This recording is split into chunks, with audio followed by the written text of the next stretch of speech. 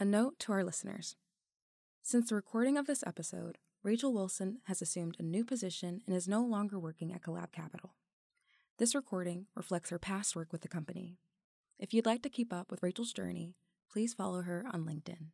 Thank you for listening.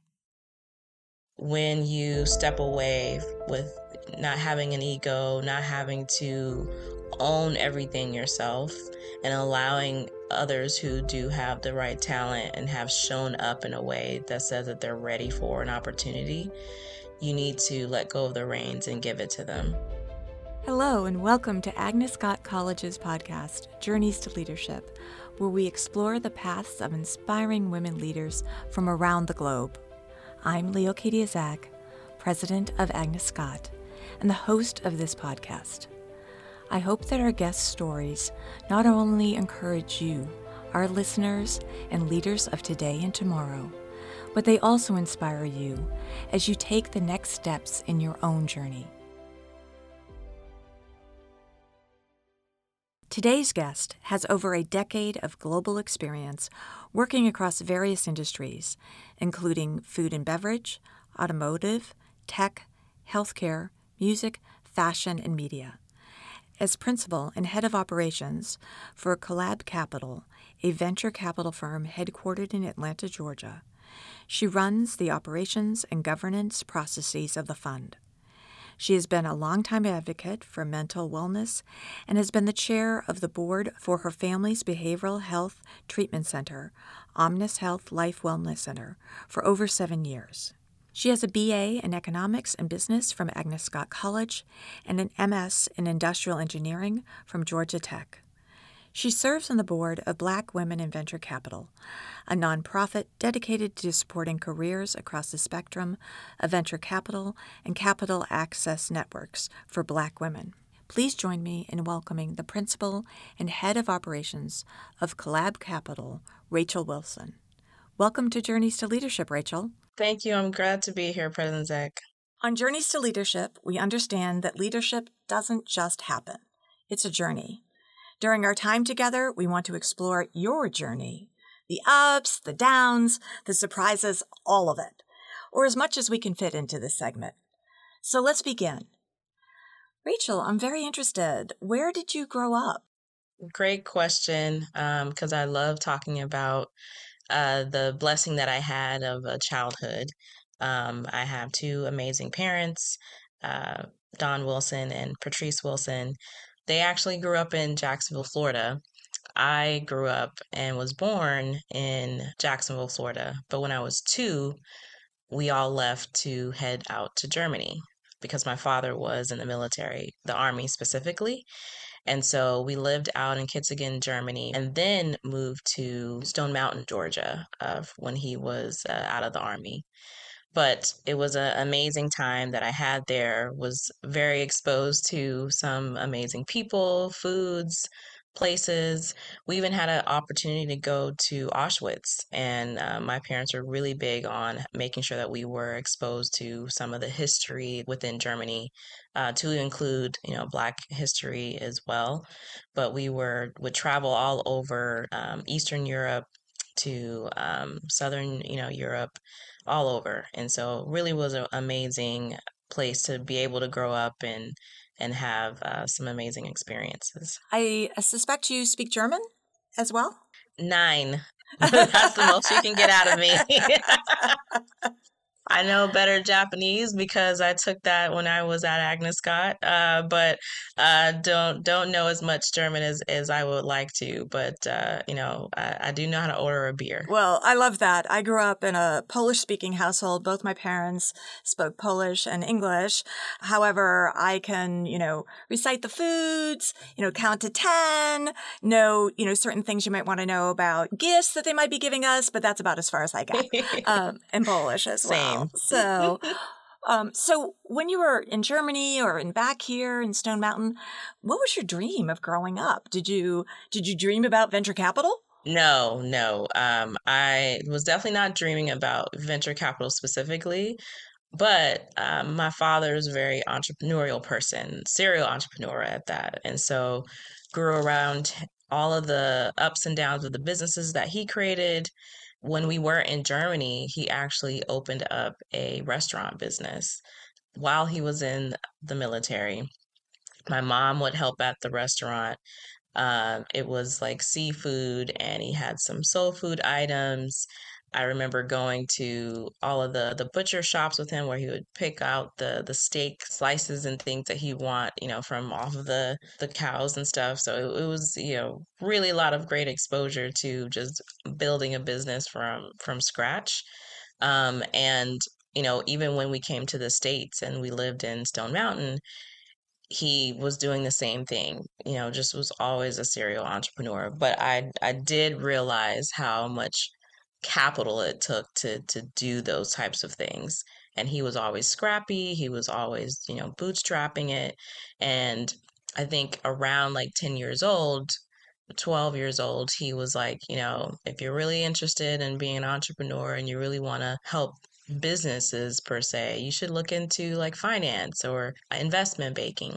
And I think I was reading around the subject matter and I was like, I'm going to be a venture capitalist. Didn't know what that was.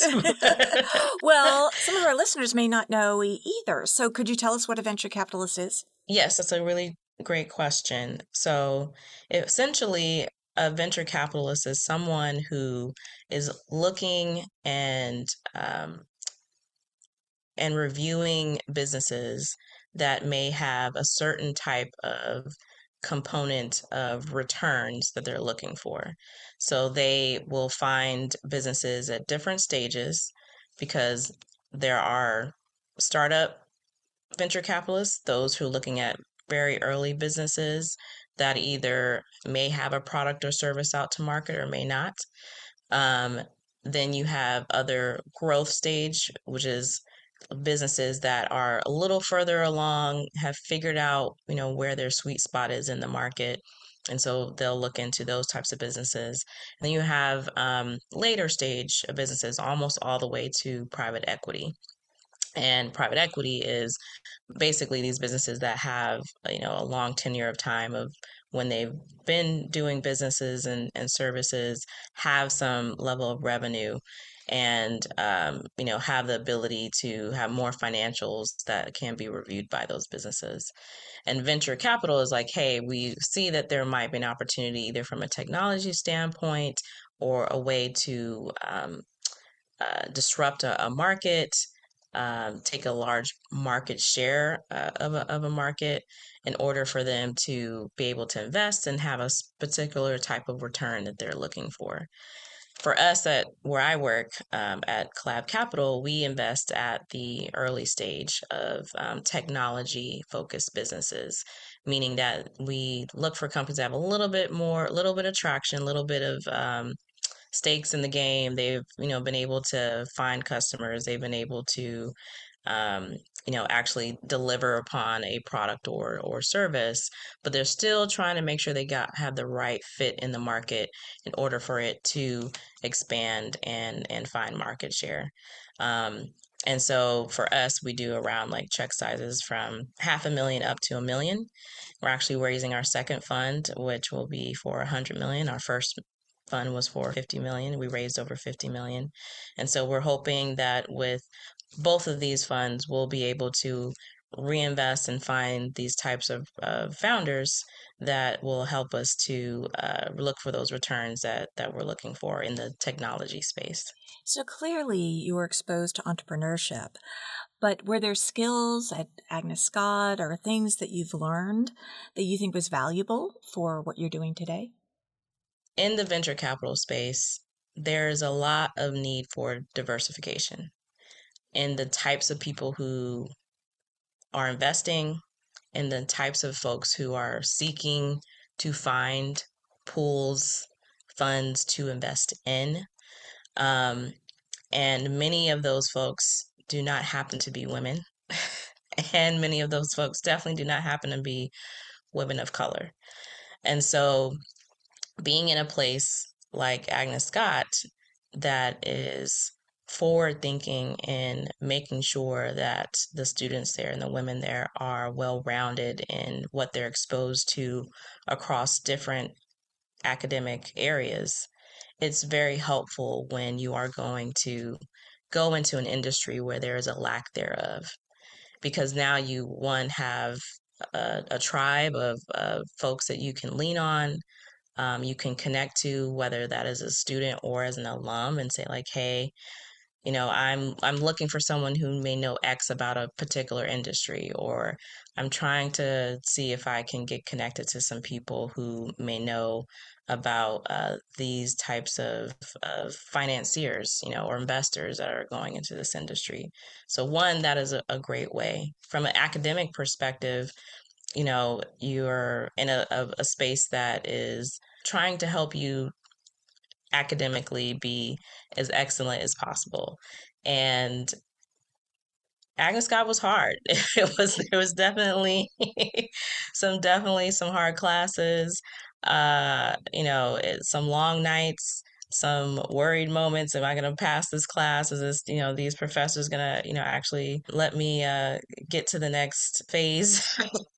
But because of that level of intentionality around the need for excellence in academics, it plays a great role in how you show up for work. And especially in the space of VC, it can be a hard game. And so, it's for the ones who take the time to really dig deeper into a business, um, get out there to be more connected, really try to find those really good relationships. Being able to lean back on that has been really helpful. And then I would say, thirdly, just the exposure to different cultures and businesses. Like I said earlier, I had a chance to study abroad in Japan at Agnes Scott. And I have friends today from there, many who went to other women's schools as well, like Mount Holyoke.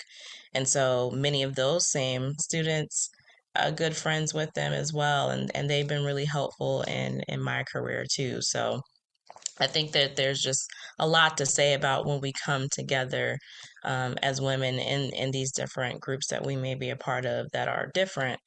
It's very helpful in the careers that we build later. In addition to those very important friendships, as well as the academics, what qualities do you see that make a good leader? Well, that's a really, really good question. And I don't know if I have time to expand on all the things of making a good leader, but what I definitely point to about leadership is the ability to recognize talent is really important, because you can't do it all. And when you step away with not having an ego, not having to own everything yourself, and allowing others who do have the right talent and have shown up in a way that says that they're ready for an opportunity, you need to let go of the reins and give it to them. So then that way you can allow others to be able to get to where you are and beyond, and hopefully pay it forward to do it for someone else. I think that to me is a really great sign of a true leader. And then I would say just the ability to be resourceful. Not everything is going to be easy. Not everything is going to be straightforward and given to you. So, like, how do you become scrappy in a way where you can be nimble and be able to be flexible, flex your style, flex the way that things are given to you, so that in that way, as challenges will happen, you can maneuver around those things. And so I think that's a really important skill and trait to have, especially if you are going to lead people. On this journey, what surprised you about yourself? Oh man. Surprising to me is just how challenged I was around my own confidence. So been in places where things have been hard and difficult, and I've overcome them. But as I became in a space where there were a lot of folks who have had this experience more than I had, I had to grow this level of confidence. I thought I was a confident person. And then I saw that no, you still have to work on that. You still have to work on making sure that you see your own value in the things that you do, your own experiences that you bring to the table.